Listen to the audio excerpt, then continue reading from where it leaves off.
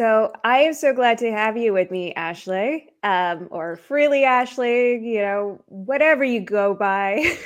People know you by both names. We, you and I ended up on a panel together, which I never thought I'd find myself on, which was feminism, something to do with feminism. I feel like I ended up on the wrong side of feminism, but actually weirdly aligned. It was the was feminism dead or something like that? Is it over? Has it overstepped? Do you remember what that panel was? Yeah, it was basically talk. I can't remember the actual name of it. I do remember I was so utterly nervous for that I was like shaking, like I was sitting here like Oh wow. because it was like, well, it's my first kind of experience with like a big like going live on a bigger platform, and then I I'm not good at debates. Like I actually struggle with it just because of the confrontational aspect of it. I'm actually not a confrontational person. So but I wanted to kind of push myself, and so I don't feel like I did the best. But yeah, it was basically because I think feminism has completely been corrupted at this point, just in the U.S. at least, like Western feminism. I think that Yeah. it's probably applicable to different parts of the world, but here I think it's just taken on a completely different meaning other than what people think that it means. You know what I mean? But anyway, but yeah, so that panel was really interesting. And I feel like the whole time, a lot of us kind of just kept talking past each other. Like, uh, so I think a couple people had like an old school interpretation of it, and we were kind of talking about the modernized version. And so I think arguing from those two different perspectives didn't really get the point across as well. But yeah. I think that's an important distinction, actually. Yeah, like understanding what that means. Is it the old school definition or the new definition? I mean, often we get stuck on definitions because we're not talking about the same things, and then we end up arguing. And then the other thing you said is in different countries, versus the West, it's a different thing, and the relevancy is different. Some places are indeed still very much fighting for, what I consider to be human rights. I always kind of said that I'm not a feminist but a humanist, Mm-hmm. because I believe in equal rights, equal opportunities, and to me, that's what feminism sort of represented. But of course, that is my definition, and that isn't necessarily the definition that other people might apply to feminism. But it's interesting because, yeah, I do remember being on the panel with you, and you were just much more, you know, reserved, and then coming across your videos, and where you're like, wow, she's saying things that I would be terrified to say, some of which I agree with, and some of which I probably very strongly disagree with, since we're maybe a little bit, let's say, ideologically or politically misaligned on probably a lot of things. But I very much respected you for being able to say that. And then, I guess at this point in your life, would you consider yourself more, I guess, more conservatively aligned or centrist, or where do you find yourself? I guess I should clarify that before I assume. Yeah, no problem. Yeah, I would say so. I call myself a conservative.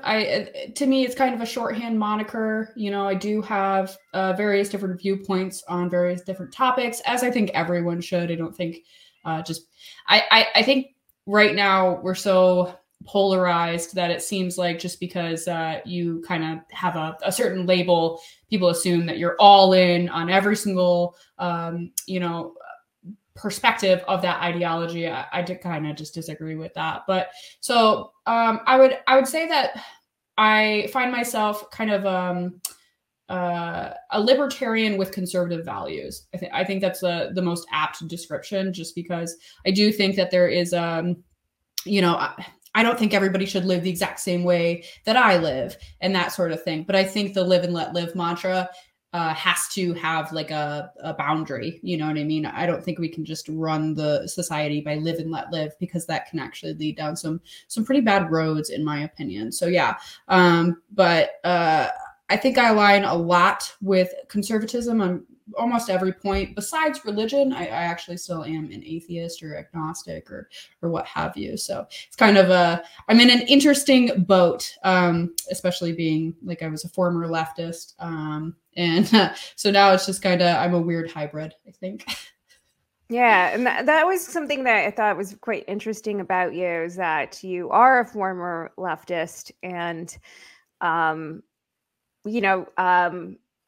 must have been, an interesting transition, and in some ways probably a difficult one. And so I guess first things first is like, what was the sort of pivotal moment for you that you transitioned? Sorry. No, I just cracked myself up over a stupid joke.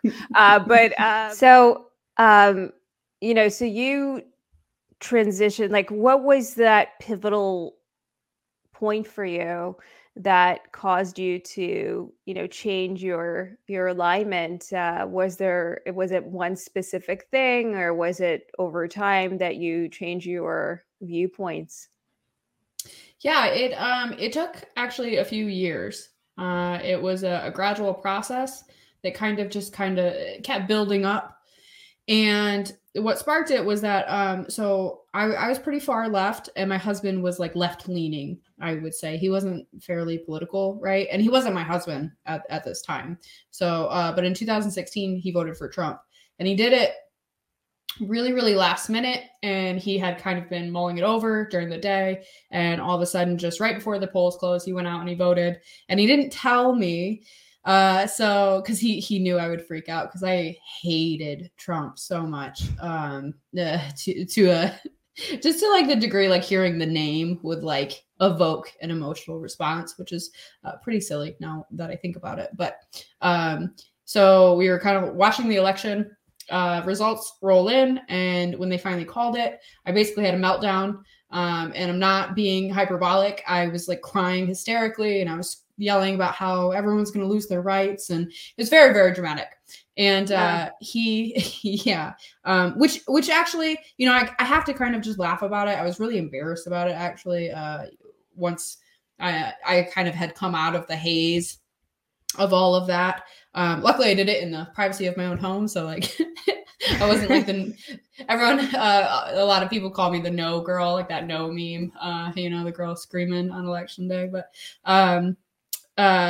so when he told me, I was very angry, and it took a few days to kind of like mull that over in my head. And I was like, I just didn't understand.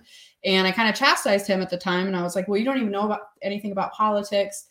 And he took that as kind of a challenge, essentially. And then he went and he started just learning a lot more about a lot of things. And his mind started changing on a lot of different topics. And he started leaning more towards the right. And that was really difficult for me to kind of come to terms with.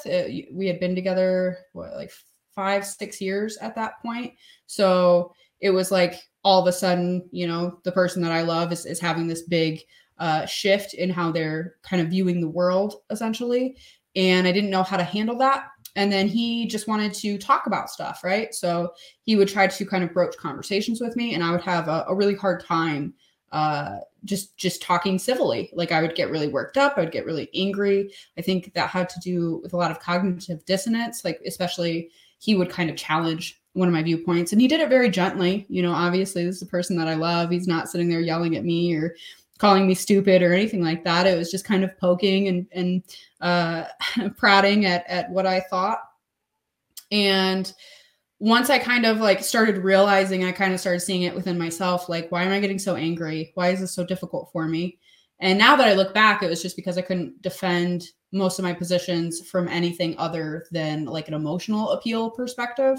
I didn't have a whole lot of the facts on my side either. It was just kind of like, well, this is what I thought and this is what I feel, so that's what's true. And then I started exposing myself to other perspectives. I started listening to a variety of just different content creators, people, and I just kind of started getting to a place of like, maybe I am wrong. Maybe I don't have it all figured out. Maybe I don't understand things well enough. And that led me down just the path of basically reanalyzing all of my positions on a bunch of different topics. And there's some stuff now that I don't have like a really hard stance on. So I don't talk about certain things because I'm like, well, I don't understand this enough to have a really, really well-formed opinion. So I'm not going to preach about it or anything like that. There's a few things that I do take hard stances on now. But anyway, so yeah, I just kind of went through that process. And it, like I said, it took a couple of years.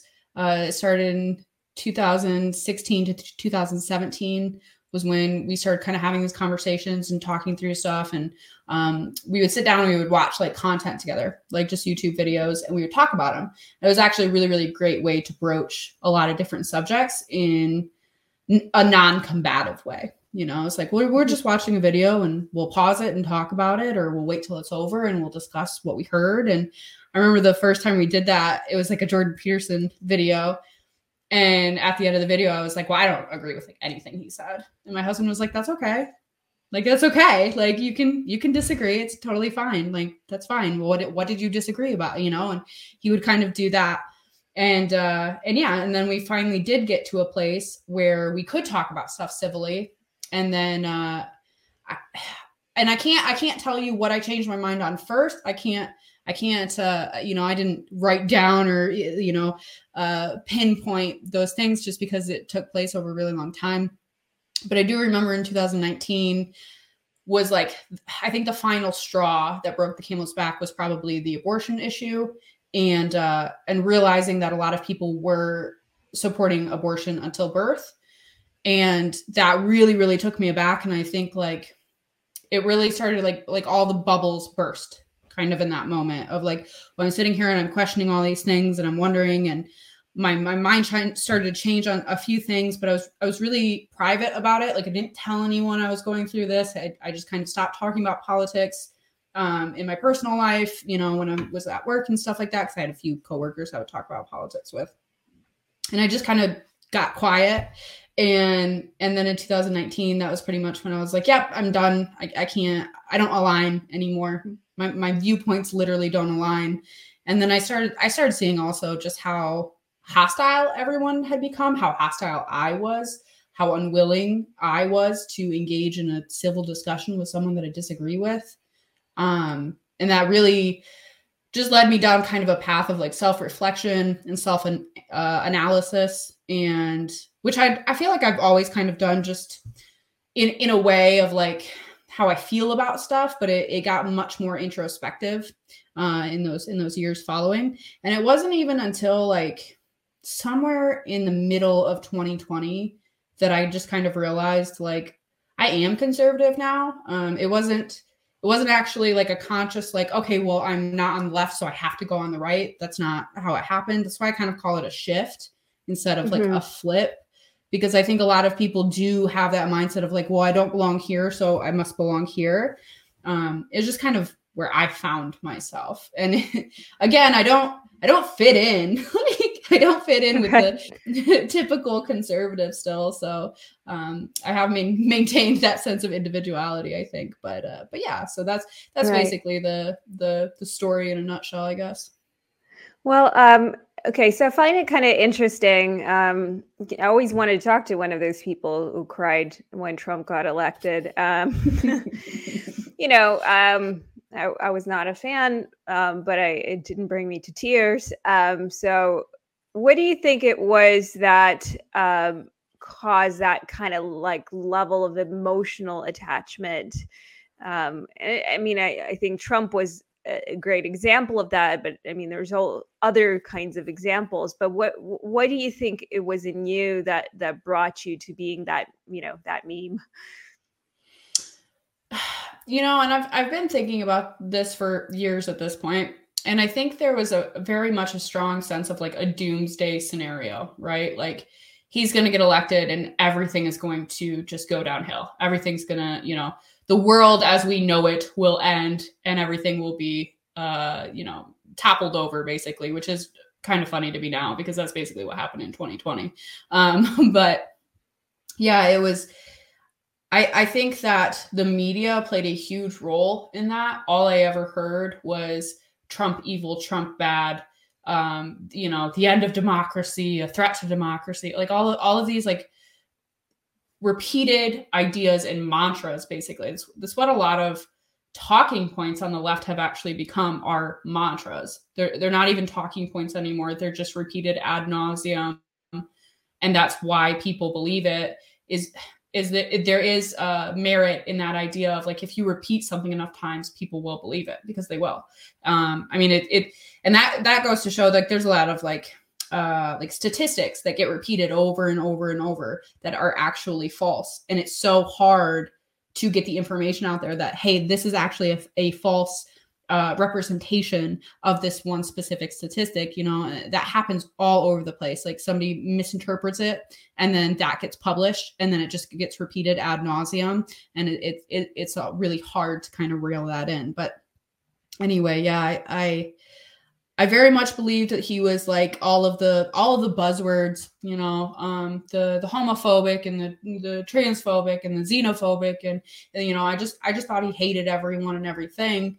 And it's like, Trump is an ass. Like, sorry, if you don't swear. Okay, we can agree on that. Okay. Yeah, no, like he is an arrogant, pompous person. And you know, his ego is very big, almost to a fault, but it's actually also, weirdly enough, what kind of makes him impervious, because he has that big ego and you can basically say whatever you want about him. It's not going to really touch him, you know. For somebody who's more self-introspective, you know, really, really harsh criticism is more difficult to take, right? So it's just one of those things. It's kind of like his superpower and his downfall all in the same time. But yeah, as much as I don't think he's a good representation of any type of conservative values whatsoever. So I think like it's kind of weird to me that some like really diehard conservatives kind of act like that. I think he had good policies. I think he did a good job while in office in regards to what he was doing. Like there was a couple of things that he did, like the Right to Try Act was something that I had supported once I learned about it. That was a big thing too, is nobody was telling like left-wing media wasn't telling people, hey, this is actually a good thing that he did. You should be glad that he did this, you know, one thing, give him props. But it was never like that. It's just always a smear campaign, which really influences people's opinions, you know?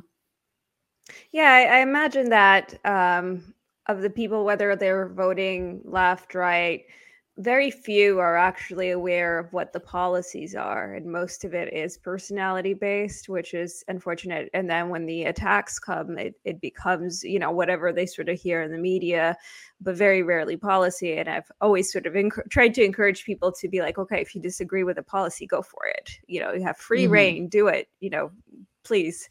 But that's not generally what happens, because I suspect that most people are just completely unaware of what these policies are, aside from maybe something that's just completely hyped up in the media, or even you know, an example of, and this is not like a political statement on this particular bill, but even something like don't say gay bill, right? Well, it's not even called that, but most people would be under the impression that it's called that.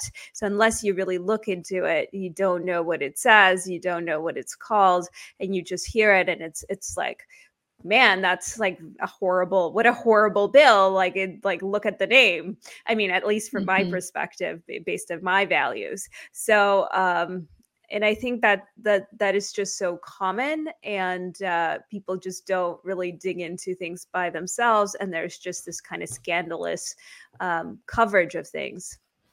But for you, I mean, you're probably, your whole circle was more on the left, so sort of changing would have been, I imagine, socially a difficult thing. Yeah, it's interesting because at the time that I was going through this, I actually my last like 9 to 5 job, it was actually more conservative people, And it was actually a really interesting way for me to kind of meet a whole bunch of people who are either more conservative or right leaning. I also worked with a lot of former military, former police officers, and I didn't really know a lot of that when I started working there, you know. And so I was kind of surrounded by these people with varying viewpoints and a lot of people who I would have disagreed with. And we got to know each other first, and I grew to really, you know, really like some of these people, and we worked together well, and it was good. And then kind of just in conversation and stuff realized how different I was in comparison, which is interesting. A lot of my family is pretty left wing still, and luckily my closest friends are not political. They just don't care. Okay. Like my best friend she doesn't know anything about politics. She doesn't care to know. She says everybody has a right to their opinion. I have, you know, my basic view of the world. I don't care about all that stuff going on. And so I was probably one of the most political people just in my sphere. And yeah, like, and then I, like, you know, I got pregnant and I had my babies and I quit my job. So a lot of those kind of friendships were just friendships of convenience. You know, we all have them at work and stuff. So they kind of just faded away, so to speak. So my circle just got really, really small. And yeah, there's a lot of people that I went to high school with that are super left wing. A lot more people have been finding me lately. I've gotten some messages, and people have been very supportive in my actual life, which is really nice. And so yeah, it's kind of like this weird thing where it caused waves with a few family members. That has been patched over since then. So luckily I didn't have that experience of like losing everybody I ever knew. My circle had already been kind of condensed to the few closest people around me. But I was also like, I felt really isolated at the same time. Like obviously 2020 and everything that entailed. But while that was happening, with the C-19, I was actually like, I had been put on bed rest a couple weeks before that went down. And then I had my babies the week that we went to a state of emergency. So like, while the world is dealing with all of that, I'm dealing with like, you know, my own life and the craziness of having premature babies and all of that. So I was kind of just in this weird like bubble of, you know, everyone's complaining about being in lockdown. I'm driving to the hospital every single day, you know, an hour away. So it's just a very surreal, I had a very different experience in comparison. But yeah, like, and then kind of after that, like, obviously, I just didn't have contact with a lot of people. Like I had two new babies and all of that. So, got to a point where all my views had shifted. My life had changed dramatically, just becoming a mother and a wife. And then I'm just kind of left like, well, who can I talk to about any of this stuff? Like I couldn't, my husband and I talk a lot about a lot of stuff, obviously, but I wanted to kind of, I don't know, just meet other people who have a similar experience to mine, or, you know, kind of expose myself to just other normal people like who are conservative and stuff like that. So it's just kind of this really weird spot that I was in. And yeah, and that's when I started TikTok. So how did that go? Did you feel exposed? I know for me, it's like kind of nerve-wracking to be, you know, and my views are less, I suppose, divisive.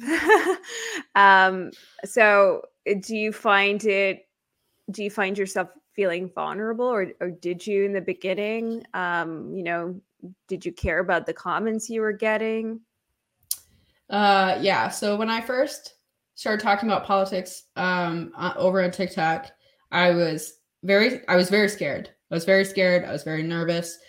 And I had been feeling that way for a long time. I felt like I was walking on eggshells around like even just in normal interactions and stuff. Like I don't want to say the wrong thing. I don't want people to think I'm bad or evil or any of the things that I used to think about conservatives or right-leaning people or anything like that, because I used to have a really harsh view.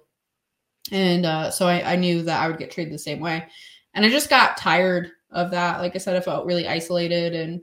And I was like, I just need a place. I just need a place to be able to say what I think about stuff and not, you know, kind of work through this also and get used to just being outspoken again. Cause I used to be really, really outspoken. Like I would, and I wasn't even doing it online. Like when I was on the left, I would do it in person. I would spout off your like right to your face, you know? So it was just this, this complete like transition of like being a loudmouth who probably didn't really know much to like, okay, I feel more educated, but now I'm afraid to talk. Like, and I wanted to work through that, which is a big reason why I got on there. And I had a really warm welcome. I got a lot of support, and I got a lot of people who were just really like asking questions, like really inquisitive and wanting to know what happened and how did you go through this and why did you change your mind? You know, all of the questions. And so I spent a lot of time in the beginning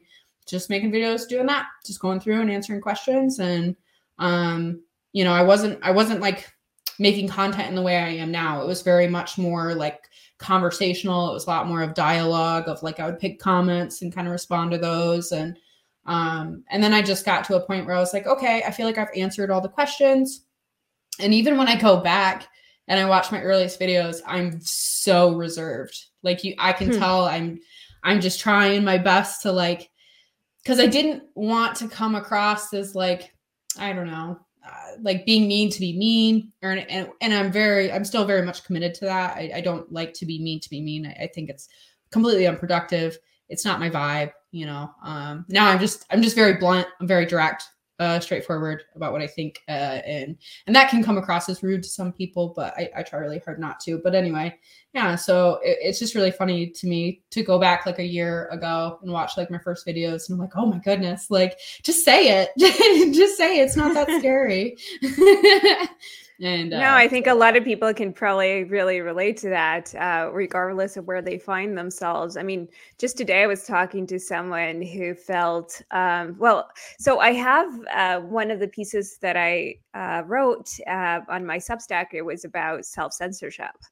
And what's really neat about it is that it gets a lot of, it really connects with people, and it connects with people regardless of what political spectrum they're on. When they read it, it like resonates with them. And it really doesn't matter if they're conservatives or they're, you know, socialists, essentially. And I hear from different kinds of people. So, and they all feel like, I mean, it's kind of sad, but they all feel like they have to self-censor to an extent, depending on what group they're in. And because when you find yourself in a group that's large enough in number, you know, unfortunately, people do have this tendency to be very intolerant. And I find that, you know, it's interesting because, you know, you saw, because conservatives, I do think, experienced a lot of intolerance from the left, and sort of were advocating for more tolerance and, you know, less censorship and all that stuff. But, you know, I have found that when they grew in number, started some, you know, I'm generalizing because obviously that isn't true of everyone at all, but a large enough segment I found started behaving in the same kinds of ways that I found to be problematic on the left. And, you know, and I also talk to people who recognize that, people like you and other people on the right who sort of reached out to me and have conversations with me about this, where they're like, you know, we recognize this is happening. We want to do better. We want to hold our community accountable. And, but that is what's happening, you know, and that's the reality. I think it's just part of human nature. You know, it's not a political thing ultimately. It's something about group identity and I think anger. You know, I think, you know, maybe at some point the left felt like they were victimized, didn't have power, and then at another point it's like the right felt like they were victimized, didn't have power, and then when they get a little bit of power and they're a large enough group, they start shutting down the people that they disagree with. So that's what I'm seeing happening. So I don't even know where that's where we came. It's funny that you say that, because I don't know, more and more like I've seen the tone change pretty dramatically, I would say, in the last like 6 months, especially maybe the last year, because it's really interesting. Like when I kind of came on the scene, so to speak, everybody was very welcoming. It was like open arms. It was just very curious. There were a few people like very staunch, like once a commie, always a commie. You don't get to be in our group type of silly nonsense, which are just like, dude, if you want people to actually change their minds on stuff, you do have to be willing to like accept them into your little club. I think it's just shows how tribalistic people can be. And with the things that are being promoted on the left, a lot of people are viewing this as a good versus evil type of thing, which leads to down a dangerous road, in my opinion, because like there are certain things, certain ideas, certain viewpoints that I think we can probably say, yeah, that's evil. That's not a word I typically use. I typically describe things just a different way. But I think there are things that are being done that are evil. I don't think every single person who is supporting some of those things are evil. I think that they probably have a very skewed view.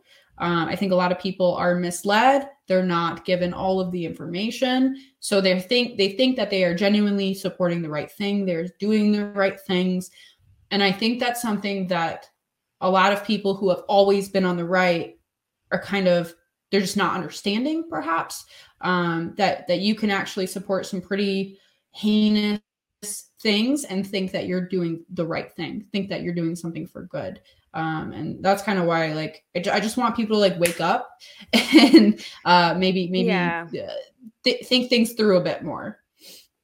Yeah, and I think this is probably something because both of us have really been on both ends. I mean, I'm still, I'm still a liberal for most of my views, and some I don't like to also identify so like strongly, but as I think as I spend more time around conservatives, I've realized how much of a liberal I am, ironically enough. But my views kind of differ. I try to take it issue by issue.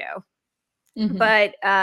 But despite this, like, I've been hanging around both sides. I've been around all sorts of different people and kind of intimately getting to know them and how they think. And I think, and you've had the same sort of experience, having sort of been part of both tribes in a way, even though you're still very much an individualist. And I think that allows you to really understand how people think and where they're coming from versus like, yeah, I do think a lot of times people will label, okay, let's take something very mild and uncontroversial, like children transitioning, right? That's like an immediate thing. If you're talking to somebody who's a conservative, generally the view tends to be very much like, they're at this point, if they're monsters, it's crime, they should be hung. Like, it's very extreme, the rhetoric around that. And I can understand why they think that. But having talked to parents of kids that, at the very least they consider to be transgender and might be transgender, that parent is certainly not thinking in the terms that those people describe. They really are thinking, my child is in this need. This is what the doctors are telling me. I am concerned about the child. So maybe the choices that they're making for the child aren't the right choices but they're going based on this information within the bubble that they're in, and they're making these choices. And if you come at them and you call them, you're a monster, they're never going to be open to seeing your point of view. And their view of these conservatives is that you don't accept their child, that you don't like trans people. So you're never going to align. And so unless you're able to kind of have that meeting point where you're able to kind of understand where each other is coming from, you're not going to have any kind of productive discourse where we can sort of begin to get anywhere.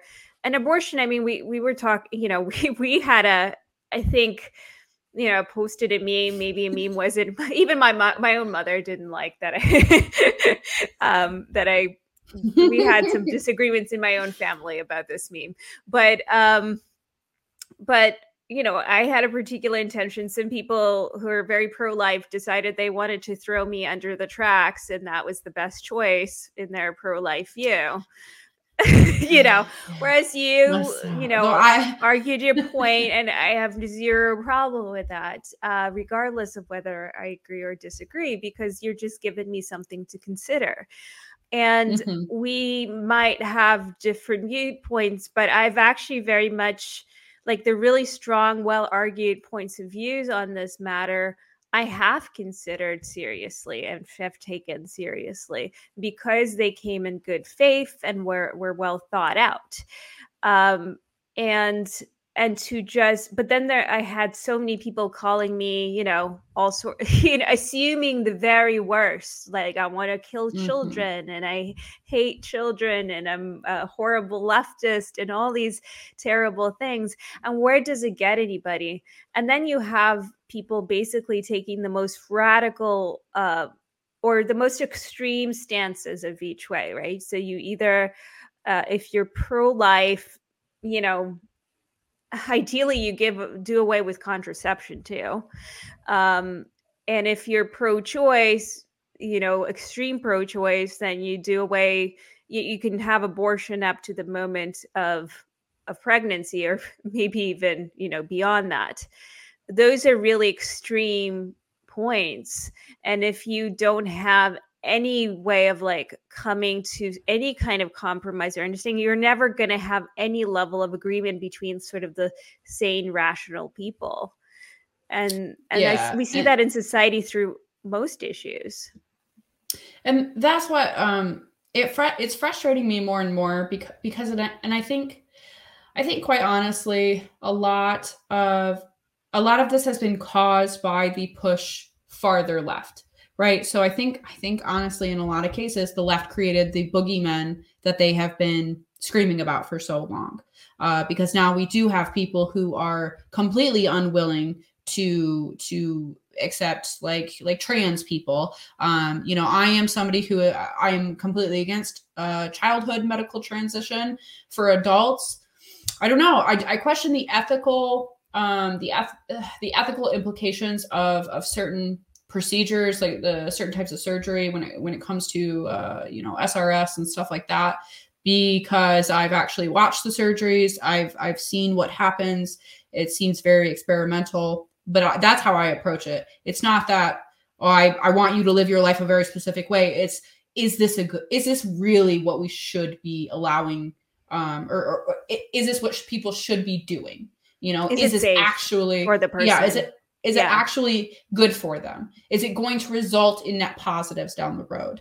And that's kind of where I'm at. But, you know, and the more that I see conversations online take place, the more that I'm just like, man, like, this is not going to help either side. You sit here and you demonize individuals. And now I think people on the right have gotten so tired of being demonized that they're just throwing it back. And I've actually had arguments with people that I'm friends with. Like I do a podcast with a buddy of mine, and we kind of went back and forth live on one of our podcasts. And he was like, well, you have to kind of throw it back in their face sometimes. You got to treat them how they treat you. And I'm like, no, you don't. You have to be the bigger person. You have to rise above it. You have to show that that your ideas can win. I don't know, for lack of a better term, can be persuasive enough, you know, to make somebody maybe question their own stance. And I'm really snarky too. Like a lot of my videos, like I throw a little bit of my snark in there and stuff like that.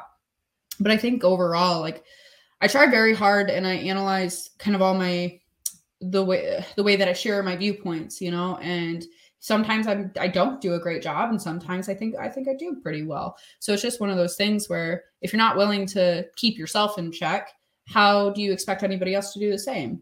You know, and that's just where I come from. I'm like, man, a lot of these ideas, like, it's not good. It's not, from my perspective, it's not going to result in something positive down the road. It's going to result in harm to a lot of people. And as much as somebody might argue that a given thing is bad, you have to kind of keep in mind that people don't understand it, or they're not seeing it in that same light So you have to reach them. You have to talk to them, not at them. And I think that throwing personal insults around, and like I saw that thread that you had posted and we went back and forth on, and I do that. I'll respond a couple times and then I'm like, okay, I said what I needed to say. I'm going to disengage. But then I came back to it and I started looking through comments and I was like, whoa, bro, like this is not okay. Like, because people were being really, just really mean to you. And it was just like, bro, like you don't have to approach conversations like this. So then I think I posted another comment with like a thread that I had just written about how not every conversation has to have a winner or a loser. Like, we're just having a conversation. You're not winning, I'm not winning, you're not losing, I'm not losing. Like, we're just sharing ideas. That's how it should be. And yeah, that's the problem with debates, right? Like, yeah. It's actually why I just hate debates, because they're not debates anymore. They're basically, when they're had online, it's two creators who presumably both have their own audiences, and each audience is watching on their end, and they're just slamming the other person and think that the person that they like is the winner regardless. Nothing actually gets accomplished. I love formal debates, like real debates. Like, I love watching that. It helps a lot, kind of see what both perspectives are and kind of analyze both at the same time and see what a rebuttal would be to an argument maybe that, you've been thinking about for a long time and you have trouble articulating. So you can watch somebody else do it and you're like, oh, okay, that's actually a good point. Or you can see where they might fail, that sort of thing. But like the social media debates, like... No, exactly. And also sometimes you fail just because you couldn't think in the moment of this, and then you think 5 hours later and you come up, but you've lost, right, to the audience. But actually, like, no, you've had a fantastic, and they failed to understand that that great rebuttal. So it's like it gives a false impression of the argument. So it's not, Mm-hmm. yeah. And I think I do prefer conversations as well, because then you're trying to get somewhere, you're investigating together and you're building on each other's, and you're sort of invested together to getting somewhere closer to an understanding of something. But yeah, I mean, I do find these kind of conversations just to be so people very much listen to sort of respond and win, and when they assume a lot, right? Like, they look at my bio or what they believe my identity markers are, and based on that they're going to respond in a way that they want to punch, and it's like, well, I'm not there for that. That's not my intent. I'm not there to get like little wins in on social media. Mm-hmm. But that's even their assumption, because so many people are. So I kind of get that. Even, I know that the person who posted the original meme, that was their intention. It wasn't necessarily my intention, but I get that they don't know that. But also what you were saying is, essentially that argument is like, you got to play with fire to win. And you got to win, fire goes against fire. And this kind of idea of, what I keep hearing is like, well, we've been nice long enough. We've been polite long enough. I'm like, well, I don't know. Have you really been polite? First of all, but this is my snarky answer.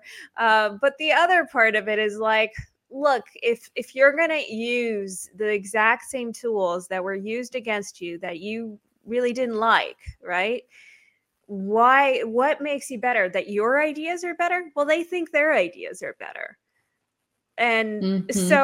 so what, in the end of the day, what makes you so great? Because you say that they're the devil and you're the angel. Like, I and you have Jesus on your side. Like, I really don't understand. But but a lot of people, like, that's what I'm hearing. And it used to be, when I first started having these conversations, quote unquote, with the other side, I did feel sort of welcome, because I felt like there was a level of respect of like, hey, you're willing to engage with us and in good faith, and it's okay, you might have different feelings of viewpoints, but you're willing to have the conversation, and you're willing to defend our right to have speech, and not vilify us. And that was enough, and I think that was a great start. And some of these people are still take that approach. And but then there's a huge segment now, and I feel like it's a growing one. I don't think it's just in my head, because I talked to enough people who've noticed this. As you said, I do think that it's like the boogeyman was, to some extent, it was the left who did create the boogeyman with the extremism that was happening on the left. And I guess I should make the distinction. It's the extreme left that it created now the extreme, or allowed the growth of the more extreme, I think, right. And so now you have people who are just so angry, but they feel like they have power, more numbers, and they feel justified in their sort of righteous rage to play the same games because they don't want to lose. But to me, it's like, okay, what does that make them, right? The exact same. Makes them the exact same. And that's my biggest problem with that. Oh, we've been nice for too long. We've been this for too long. Well, there's merit in being upfront and direct and just blunt. And then there's also a way of doing it civilly. You don't have to be particularly nice, but I think that's a weird conflation too. It's like I can be civil to somebody that I completely dislike.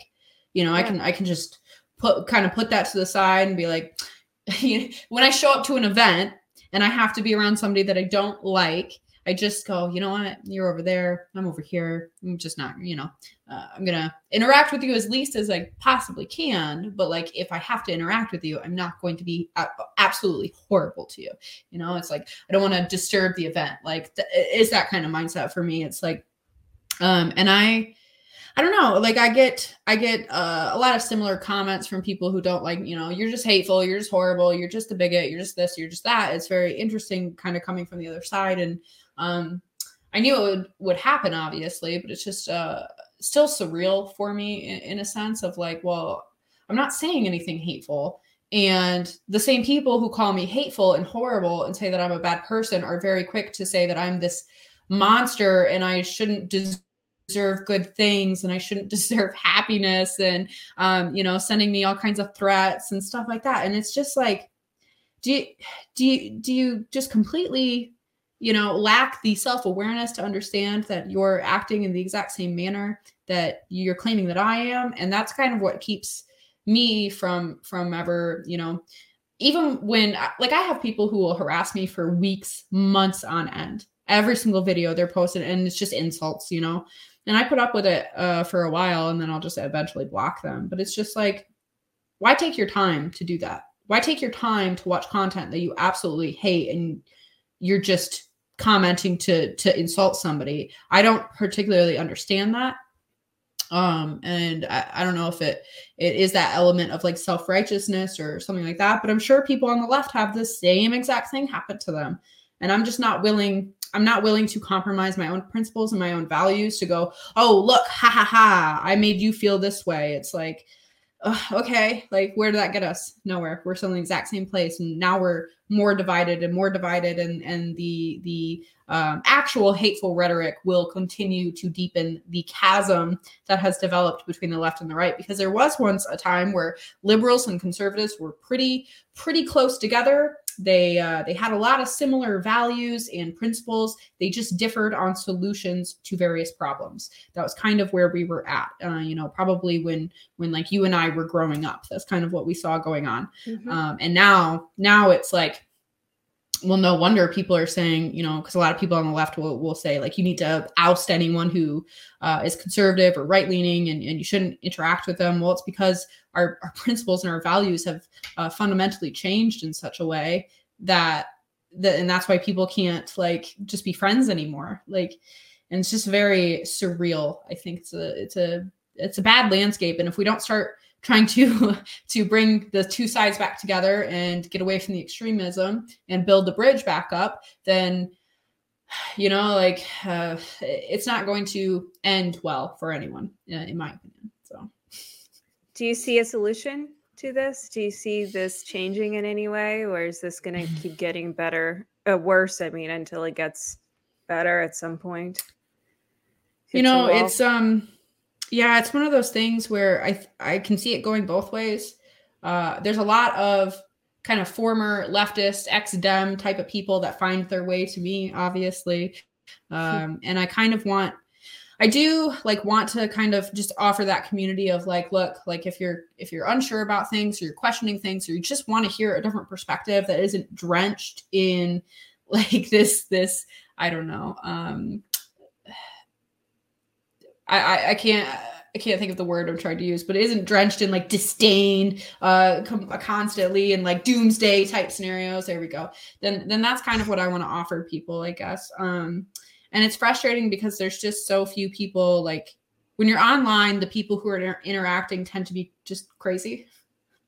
Like from either side, like the anonymous people, people who have their name and their face, and like they have other, YouTubes and stuff like that. You can go and watch them and see what they think. I think that's kind of a different realm. But when you got a bunch of anonymous accounts who don't have to like attach their actual personhood to this account, they can just say whatever they want, and they feel emboldened to do so. And it's like, there's people who are on the right who agree with me, and they go about sharing their views in absolutely horrible ways, from my perspective. And a lot of it is just dunking on each side. Like the leftists dunk on the right, the conservatives dunk on the left. And I'm very critical of leftist ideology, but I try very, very hard to not attack anyone personally. I don't talk about what people's appearances. I don't name call. It's not something that I like when it happens to me. So I just kind of live by that rule, like just treat other people how you want to be treated. So I'll tear apart arguments and viewpoints and stuff like that. But that's the interesting part, because there's a disconnect, because leftists are so heavily emotionally tied to all their viewpoints that they feel like it's an attack on them. That's the difference. It's like that. I'm not attacking you as a person. I'm attacking what you think. I feel a little bit attacked right now. Yeah. You should. That's interesting. Yeah, there is this tendency. It's interesting. I mean, I never did feel that way, and maybe that makes me an individual. But because to me, it always was about the idea. And maybe that's why I'm able to sort of communicate with regardless of anybody's ideology, because that conversation I never feel like it's an attack on me. It's like, it's an idea. And if I can't defend that idea, then I have weak arguments, or can't withstand. Right. And so I kind of welcome it, because ultimately, I'd rather know if it can withstand. Yeah. Even abortion. I mean, that's a really difficult one, because I have changed a lot of my perspective on it. I was in a different place in the past than I am now on abortion. Even though I am still pro-choice, it is a different pro-choice stance than it was. And I'm much more understanding of the complexities, because in the past, all I heard was the religious argument. That was not compelling to me. But the other arguments I've heard, I do find more compelling. I mean, obviously the strong non-religious argument is about it's not your body and your choice, right? It's this other entity. So that's what makes it so much more complicated. And it is such a, I mean, the reason we can't settle is because there is some unknowns within that, and there is some, and there's an emotional element, which is what I was trying to bring up with that meme, is really like, because we have some unknowns, there's an emotional reaction that we have to certain things, like a living baby that's there versus like one that's like, we don't know if it's a actual life or a potential life. well, some people will see it as an equal life, and some people will see it as a potential life, perhaps, or a clump of cells. Some people do view it that way. I don't necessarily view it that way myself, but but that's what makes it such a complex issue for Mhm. in terms of coming to sort of consensus. But yeah, I mean, what I'm kind of curious with you, because you've changed your mind on so many things, and it sounds like quite a few. Do you see yourself ever changing your mind again? I don't think that I don't think I'll ever like flip back. That's for sure. I think that if somebody presents a good enough argument with good enough evidence, I will happily revisit some of my viewpoints. And I've continued to do that since my shift. Like in 2019, I definitely didn't have it all figured out. I had, okay, like I've reformed my opinions, and now I have to kind of weed through those also. And I'm constantly reanalyzing kind of what I think about things and trying to see the nuance and making sure that I'm not just doing the black and white thinking thing. I think it's really, really easy to fall into black and white thinking. And I think at some level, both groups kind of demand it almost. Like you're either all in or you're all out. And I think those are the extremes of both groups. I think a lot more people kind of lie somewhere amidst the middle, so to speak. But like, even there's so many things that are really misconceptions about even like pro-life and pro-choice, right?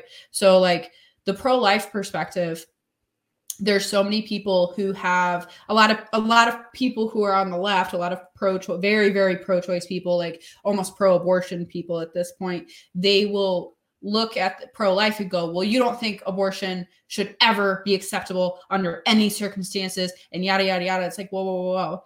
There's a bunch of pro-life people who have exceptions. Almost every single pro-life person I've ever met, I've ever interacted with, always has exceptions for life of the mother, because it does not make any sense. Life of the mother prior to viability. I'm going to be very specific because that is where I fall in some of the exceptions, right? Because it doesn't make any sense when the baby cannot survive. Like if something happens during the pregnancy, the mother needs to be treated. And that's not necessarily even done via a direct abortion. Like say the mother got cancer, right? And she only has a certain amount of time to live. If she doesn't receive treatment, she's not going to even make it through, the pregnancy or very long afterwards. So she needs treatment, but there is a chance it could harm the baby. Well, you treat the mother, right? You treat the mother and you hope for the best. And if something happens, it's a very tragic situation that occurred. That doesn't mean we keep any type of treatment for very serious health issues just because somebody is pregnant. We have to treat her, and that's where a lot of pro-life people fall. And then there are some pro-life people who also have exceptions for like the R word and stuff like that. And that's kind of its own nuanced argument. And there's people who just don't have those exceptions because most of the pro-life movement views this as a human rights violation, right? And there's a lot of people who can be very callous, even in the pro-life side. And I do not like that. I don't think it's helpful whatsoever. But I just, it's frustrating because it's like people will sit here and say, well, you hate women and you hate blah, blah, blah. No, like how silly is that? Because I am a woman, I am a mother, and I very, very much care about women and babies. Like that's just what it is. But when I was pro-choice, I'm going to put this through my own lens. When I was pro-choice, all I thought about was the woman. I did not think about the baby in that situation. I didn't have any type of empathy. I didn't see it. You know what I mean? So I think that's just a huge disconnect there. And it's something that frustrates me because like, in the same way that it's completely unproductive to sit here and call somebody a baby killer because they're pro-choice, they've never even had an abortion or something, you know what I mean? They just have that kind of viewpoint.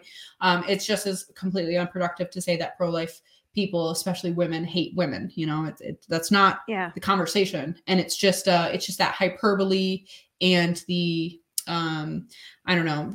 twisting the argument basically to demonize the other side. Now I will say there are a lot of like pro-abortion people who are extremely callous and very crazy when they're espousing their views about the situation. There are some, but I mean, there are some that I would 100% agree with you. I've seen some where I'm like, man, I will be right by your side in terms of, I mean, most people would find them, including all my friends who are pro, choice. I can even call it pro abortion, I suppose.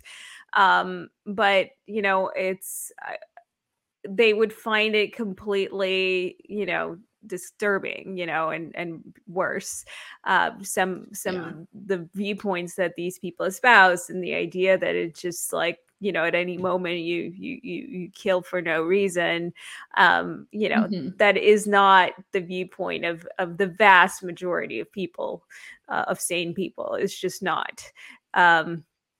So, and most people really do believe that it is something for exceptions, and for, it is not a great choice. That is not something, even like, I haven't met a lot of people who really do believe that it is something where they're like, that should just be birth control. Oh, really? I've met a lot of people like that. Okay. Maybe I keep, maybe I met, no, I'm about to say some judgy things, so maybe I should refrain. But, well, I don't think that's a good thing. I mean, I think we have a lot of options these days, in particular, where there's a lot that we can do, that that we can have take responsibility, but accidents do happen that are not the fault of the person. Things do fail despite the best intentions, and also there are other circumstances that happen. And but in terms of somebody not taking responsibility for their actions, that's a different situation. And I do think people need to be responsible, and there's definitely a lot of options for people, who have access to those things. And I think I do want to make a distinction, because I do actually consider pro-abortion and pro-choice people kind of two different categories. Because there are people who, such as yourself, you sound more so like just like kind of like an OG liberal, a reasonable person who happens to be a bit more liberal in your thinking and your viewpoints and stuff like that. And then there's and I think, it sounds like you definitely do acknowledge just the element of personal responsibility surrounding this issue, and not treating it frivolously or callously or anything like that, or fleetingly. This is a very serious topic and a very serious issue, right? And then I think the pro-abortion people are the people who essentially dismiss any other type of choice. They promote abortion over everything else. There is no lenience. There is no there's a complete dehumanization of the baby, and those are the people who typically I end up interacting with, which is very interesting. And those are the people who will just sling whatever insults they possibly can at you. I assume that's because they're the ones who find you. But those are, to me, the extreme voices, and I think that extremists on either side, this is my viewpoint on this at this point, is I just think that they represent nothing but extremists, and they should be ignored. I just don't take into account what they view, because to me they're just radicals. And I mean, maybe listen, feel free to argue with me here, but I just feel like whether they're on the right or on the left, I don't care. People like that, to me, they just don't represent the average population, but they get overrepresented. You are correct in that they do not represent the overall population, right? But I think very much, especially when I feel like it's starting to happen a little bit on the right, but especially on the left, the radical voices are leading the pack, so to speak.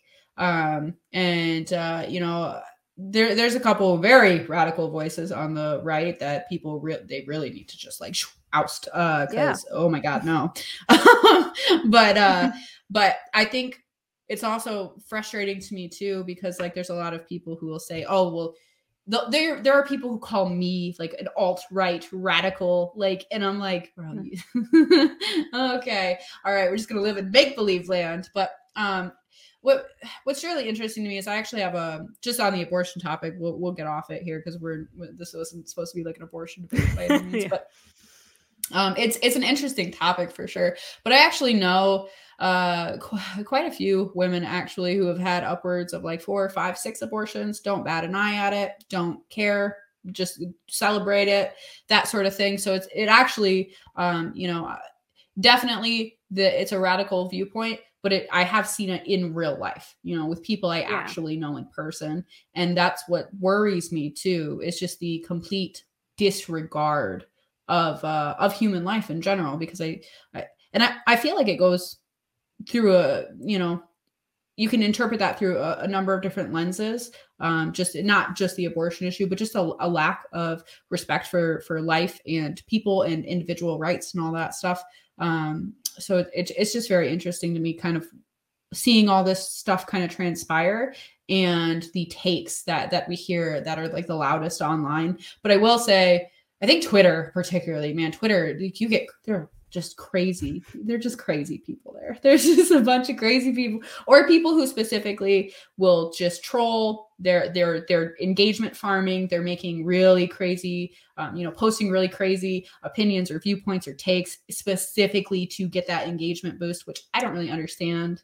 Like, engagement farming is very big and it works. It works very effectively. I'm just like, why are people not onto, like, there's certain accounts that shall not be named. They engage farm in the exact same manner on a daily basis almost, and yet it continues working, and I just don't get it. Are people, I had this this is gonna sound horrible, I had this argument with a friend of mine a couple of years ago now, or a little less than a couple of years ago, maybe a year ago, and I was more optimistic then.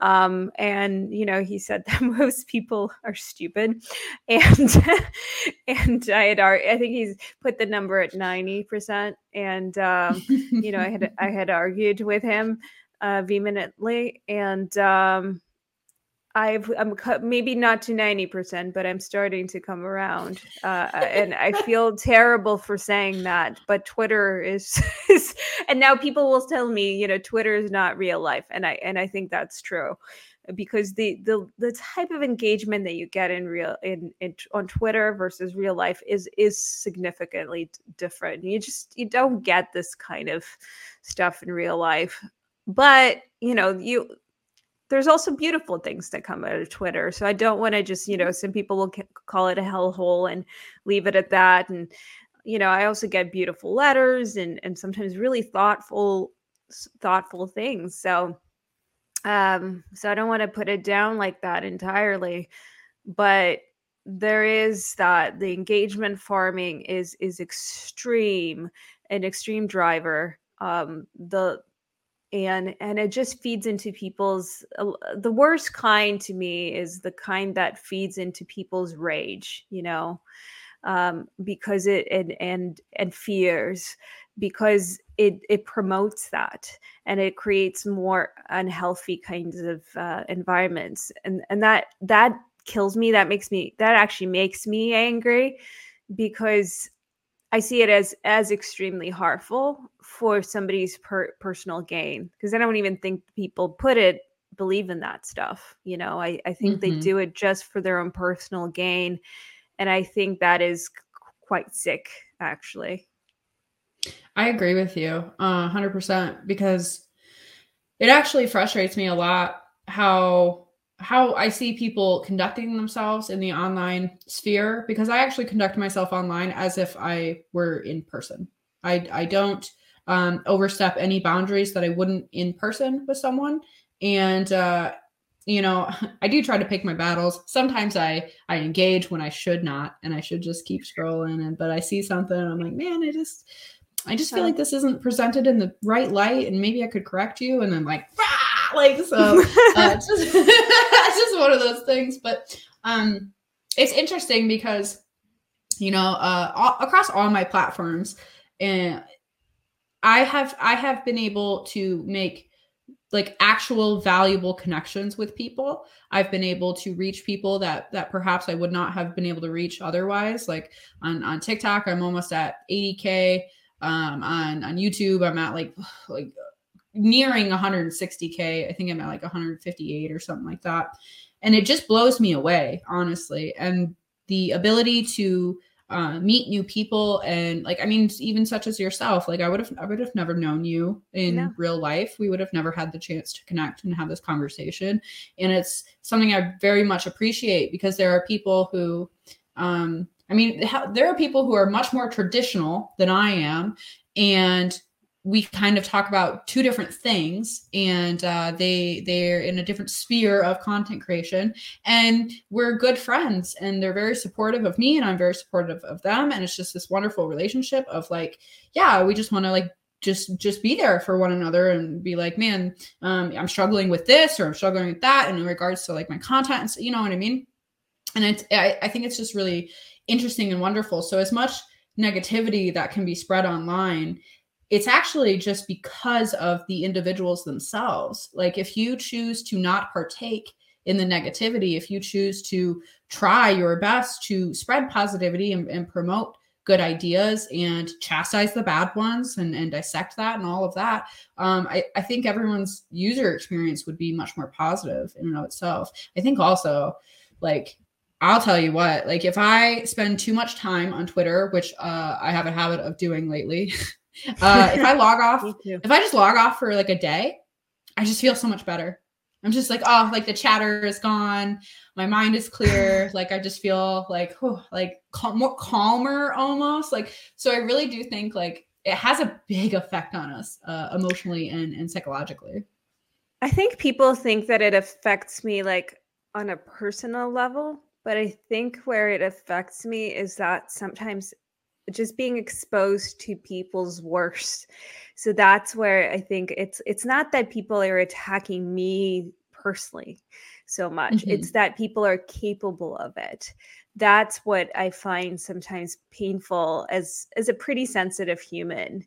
I didn't seem to get less sensitive through the years. So I think that's where Twitter can really hurt me, but so can other platforms, anywhere where it kind of shows me. So it's not my engagement so much with other people, but when you see, like, it's the same thing. I get like targeted with like anti-Semitic things. And I'm pretty good at like having very thick skin about that kind of stuff, because I'm like, well, it's not about me. It's about them.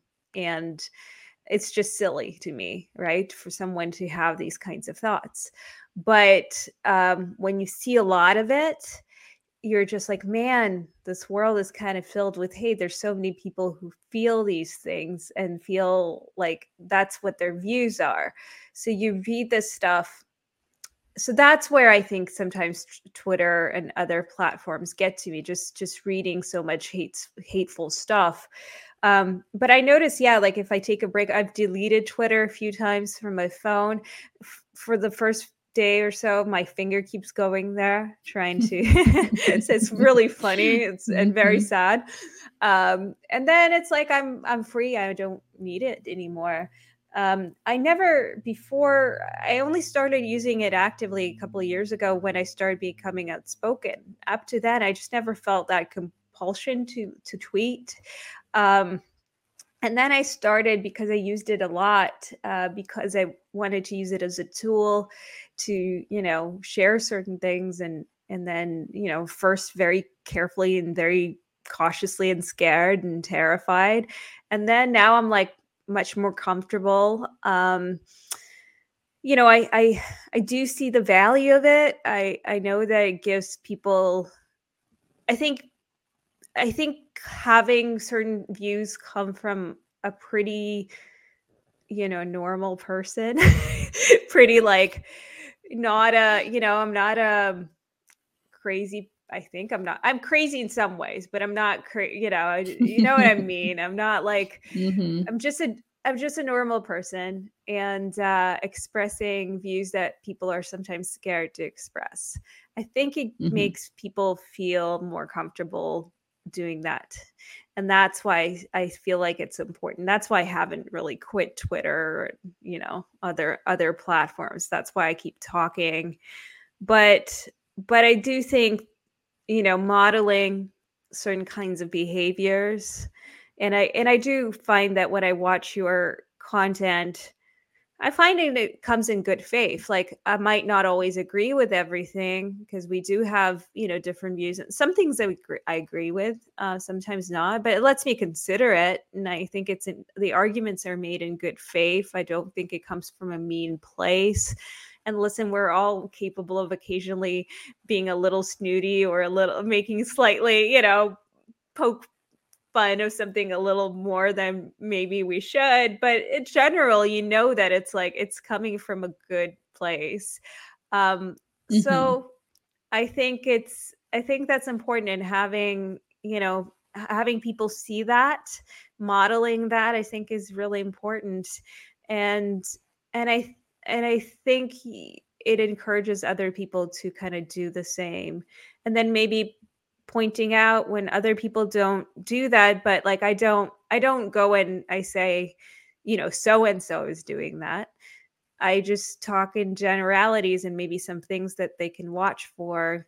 And I think people are smart enough to figure out for themselves who's doing it and what to look for, and maybe catch themselves when they fall into little traps, because it's very human to fall into traps. I think we all do it. It's like gossip. We all know it's not the greatest thing, but we all kind of like to listen to it sometimes. It's very human. Mm-hmm. But we can, I always say, I think I have a lyric or something like that. It's like, I'm bad, but I choose to be good, something like that. Or it's like I have bad impulses, like I'm not like a saint by any means, but in my life I try to make choices that I think align with the principles I've chosen to live by. And Mm-hmm. that's maybe that's slightly conservative. I don't know. Just kidding. No, I think that's the best I think people can do, is like, we don't always have like the most perfect pure thoughts. We don't have, we don't always make the best decisions either, but we at the very least can attempt to do that, and have some kind of a guide for us where it's like, okay, this is what's important for me to live by. Does that make sense? Yeah, and totally. And I think that's actually a big problem is people are not living by the principles with which or the values that they might espouse or preach to others. I think that's the term grifter gets thrown around a lot. But there's a couple really big people in the creator space where it's like, man, like, you're saying a whole lot of things and you're not living by any one of them. Like, how are you in authority on this? How are you able, to say, though, this is how you should live, but you're not living up to that whatsoever? And I think it taints the atmosphere. It taints the principles with which they say it's just that, rules for thee and not for me type of mindset. And I just don't agree. It's like, we're all people, we're all capable of making mistakes, and we're all fallible, and I think that there is a lot of credit to give people who are a bit more humble, in the sense that, hey, maybe I'm not always doing the best job, but I'm trying to better myself and just be a better person every single day. And I think that's where I end up. And I think it's really easy, especially on social media, to make a mean joke. Like, Yeah. like say something mean, but you portray it in such a way that it's funny and it's something to laugh at. And I laugh at that kind of stuff all the time, right? But I grow hesitant to actually do that myself sometimes, because it's like, well, I don't want to dogpile. I don't like the whole dogpile thing, unless it's like, I don't know, like Joe Biden's account or something like that. It's like, you're not reading any of this anyway. It doesn't really matter. Yeah. It's some aide somewhere who's who's doing all of that, So it's certain really large public figures. It's like, man, you're gonna get that no matter what. It doesn't really matter. But when it comes to, like, just the average kind of person or whatever, I just try to not do that. or if it's going to be a joke, at least make it funny. I think people say mean stuff and then they say, well, it's just a joke. It's like, that wasn't even funny, man. Like, yeah, I it think has to be really funny. Yeah. So, but and that's just a personal conduct thing. Like, I think the thing with freedom of speech is that you should be allowed to say whatever you want, right? You should be allowed to be as heinous as you want. You should be allowed to just espouse the craziest types of views. But it takes the individual to question if, well, I can do this, but should I?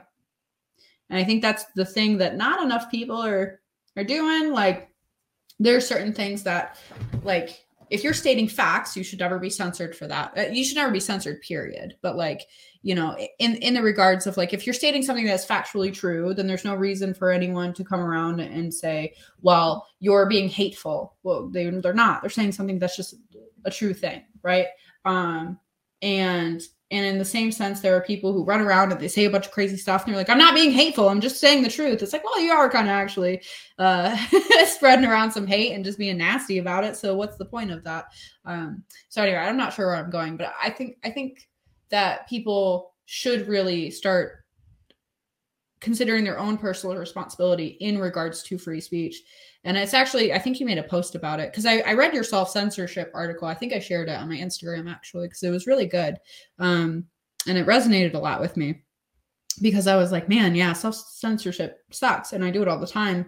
So I can kind of skirt all of the arbitrary censorship that's going on. And so my message gets out there. But there is a cost in doing that, of you condition people to self-censor in such a way, and that will just continue and continue and continue until we're not allowed to say anything. And it's because we ourselves are censoring ourselves.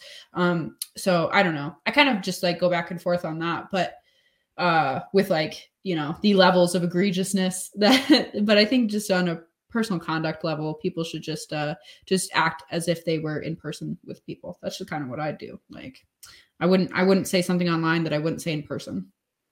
Yeah, I think the post you're referring to was where I said, just, freedom of speech is this kind of wonderful thing that we have. But it's kind of, I think it was something about how it sort of saddens me, though, that when people use it on things like, say racism or it just seems like such a waste, or hateful things. Mm-hmm. Yeah, because I think it's like you, I do think, I wouldn't censor, but it does feel like there is that personal responsibility. I completely agree. That's what kicks in. It's like, I do think about what I say very carefully. And it's like, why am I saying it? What's the intention? How is the person going to hear it? Should it be said? And it's not like, if you're making a joke, why are you doing it to make a joke? Are you making it because it's an important point to make?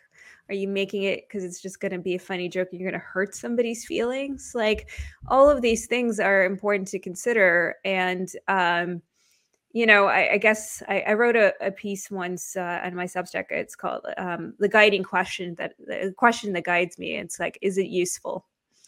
Right. So it's what I asked myself before I, might say something. I try. It's like, is it useful? If I phrase it this way, is it going to be useful? If I just react emotionally, if I, put somebody down, what is that going to do? So sometimes we have these instincts, right? It's like, yeah, like, yes, I might not want to control somebody. Like, again, this is for myself, right? It's not for somebody else. But the way that I want to live my life is like, if I just correct someone just to make myself look smarter, what's the usefulness of that, right? Versus phrasing something a certain way that is maybe more humble, like doesn't make somebody feel bad, but maybe impart something that's helpful in some way, right? So I think if you're always keeping that in mind, in the back of your mind, I think it helps refocus everything you say in a way that puts something out into the world. And if you're if you're making fun of a politician even, right? What's the usefulness of that? Sometimes there is a usefulness, right? You're showing people a flaw maybe in what they're doing. You're making fun of the king because that's important. It's an important point to make. But if you're just doing it to land a cheap shot, then maybe it's not very useful. And then why are you doing it? Is it really adding anything to the world? It's interesting because it's something that I there's a lot of times where I have a funny thing in my head. I'm like, it's a funny kind of quip, and I don't post it because it's just something like, ha, I had this thought, I laughed at it, I'm going to keep scrolling, and again, that's just, like you said, that's just for my own conduct. When I go to a comedy show, I expect it to be some pretty outlandish, controversial stuff. That's the point of it. It's to kind of perhaps laugh at things that we might not ordinarily laugh at. And I'm somebody who, like, I use dark humor in my own life because it's just a way that I deal with things. It's a way that I deal with, like, my upbringing and stuff like that. My brother and I will sit and make jokes about, like, horrible things that happened to us or we went through or whatever. And just the way that we have to deal with that, right? And I think a lot of people do that, but I think, I don't know, it's just one of those things. Like, you should be able to say whatever you want. There should never be ramifications for, aside from, like, inciting violence, obviously, which isn't protected. But, if you're saying stuff, then say whatever you want. But I think it is, again, it's just up to all of us individually to decide where those boundaries for us lie. And some people just don't have any. Like, some people just say crazy stuff. But it's like you can hurt people's feelings, but why should you? But should you? You can wear anything you want, but do you need to dress poorly? Right? Yeah. Like, well, it very much is that. And it also, from the reverse of that, I think people also need to learn how to not take things personally from strangers that you don't know. That's something that I struggled with quite a bit, because it's this, like, well, these people think this thing about me. Okay, so what? Does that actually affect you? Does it actually disrupting your life? Is it actually, causing problems? Like, there are people who, mob people and then, like, go and try to get them fired and stuff. That's something that actually is affecting you. But if it's not affecting you in your day-to-day life, if it's just a mean thing somebody would say on the internet, then just you keep going. And that is more, in my opinion, that is more a reflection of them than it is of you. Right? It is more of a reflection of their character than an inherent flaw within yourself. That's just kind of what I go by, because it's something that you have to learn how to deal with when you're in these online spaces and you have, like, fairly big, platforms or people who are following you and stuff like that. Because you're going to get, everybody gets a lot of that. Yeah, it is. And it's a little hard. Like, it can be a little bit like you're not used to it. It takes a little bit of time to be used to it. But what you just said, it's like how I feel about racism, it's a reflection of them and not you. Mm-hmm. And I think that's like it helps to kind of look at it that way, because I think people just, I think often people take things like that personally, but really it's not personal. Like, somebody who thinks in that way is just, like, to me, there's something wrong with them. Maybe it's treatable. Hopefully it's treatable, but but that's just them. It's not you. And, but it's hard. Like, sometimes you read certain comments and, people comment on, say, my looks. And it's like, I find that really, because I'm not used to that. It's like on scale, it's like, it can be a little bit tricky. Or if people comment on, calling me a libtard or a Nazi, or I've been called, by the way, a Nazi at this point by both conservatives and liberals. So it just shows you what these things mean, how little these things mean. But sometimes it's like, man, I think the volume of this stuff sometimes can get to a person when they're not used to it. which is like a lot of people I talk to do kind of tune it out or block it, so they're not affected by it. But I'm also like, I want to have communication with people. I don't want to completely block people out. So it's kind of hard sometimes to balance. But It's one of those things that it's interesting. I actually don't block many people whatsoever. You have to be particularly egregious or harassing me for like months on end for to get a block from me. Which a lot of people are very happy to block others, and that's their own thing, you know. But I'm just one of those people who's like, I'll put up with your crap for a certain number of time. But yeah, I've probably only blocked like a dozen accounts on any given platform.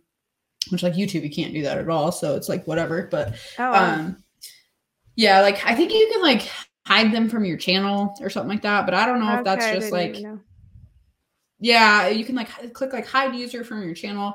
But again, I don't know if that's just hiding your view of their comments and everyone else can still see them, or if that's hiding like, I have no idea. But well, a lot what people do is they don't even block them necessarily. I mean, some do, but they'll just turn off notifications for anybody that's not like that they're not following, basically. So they kind of block themselves off from the world in a way.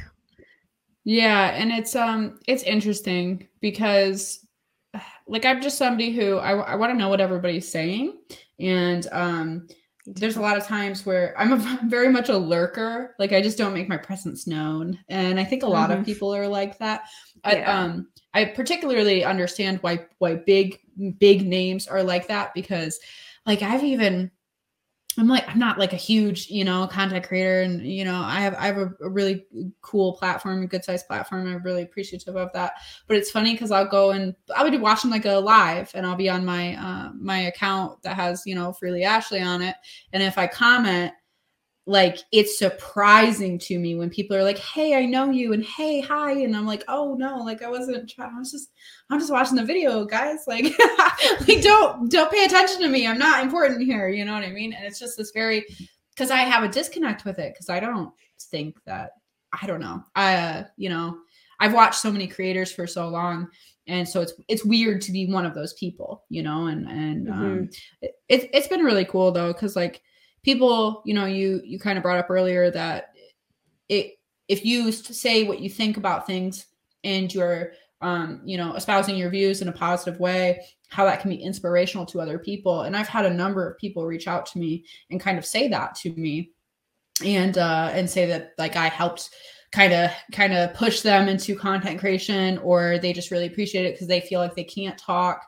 And that's like one of the biggest compliments I think I could ever get, is like, hey, like you're either a voice for me because I'm not willing to put myself out there, or you helped me push myself to start doing this too. And I just think that's so cool. And it's just a really beautiful thing within this environment of like, you know, I don't know, people saying that if you have the wrong viewpoints, you're not allowed to talk. Well, that's ridiculous, because who are you to say if my viewpoint is wrong? Like you're not actually putting it up against yours. You're just saying that mine is wrong and just going, so there. It's such a silly thing. Well, I'm very glad to have found your viewpoint. Whether it runs counter to mine or in alignment to mine, I'm always glad to hear it, and I'm glad you found your voice, and I'm so glad to have had the chance to have this conversation with you. Well, thank you. Like, thank you seriously, because it's really cool. And it's also a big reason why, like, you know, I followed you. It's like, this is a person who has different viewpoints. I want to keep them in my, you know, my viewpoint there, my eyesight, because it's important to not lock yourself in an echo chamber. I think it leads to dangerous things when you're surrounded by a bunch of yes men, you know, a bunch of people who agree with you. You need to at least be exposing yourself to various perspectives, and be willing to listen and see them. So I think it's very cool. And thanks so much for having me on. It's been a wonderful little chat here. Absolutely. Very, very great to have you on. And, you know, I always encourage people to kind of disagree with me. I think they take it a little too literally. So I should start paying them, but just kidding. But yeah, I think it's important to have people with whom you can have like great conversations and who aren't afraid to disagree with you, but do it with like respect and are actually capable of making really great points, because I always say that I see that as a gift because if you stay in your own viewpoint without any challenge, then how do you know you're right? Exactly. So this is an opportunity to either refine your viewpoint or change it a little bit, and I think I see that as a gift. What else can you wish for? So I really appreciate you, and again, thank you for having this conversation with me. Yeah, and we even touched on abortion, the most forbidden topic of all, or one of. So great. It's a hot button one. It sure is.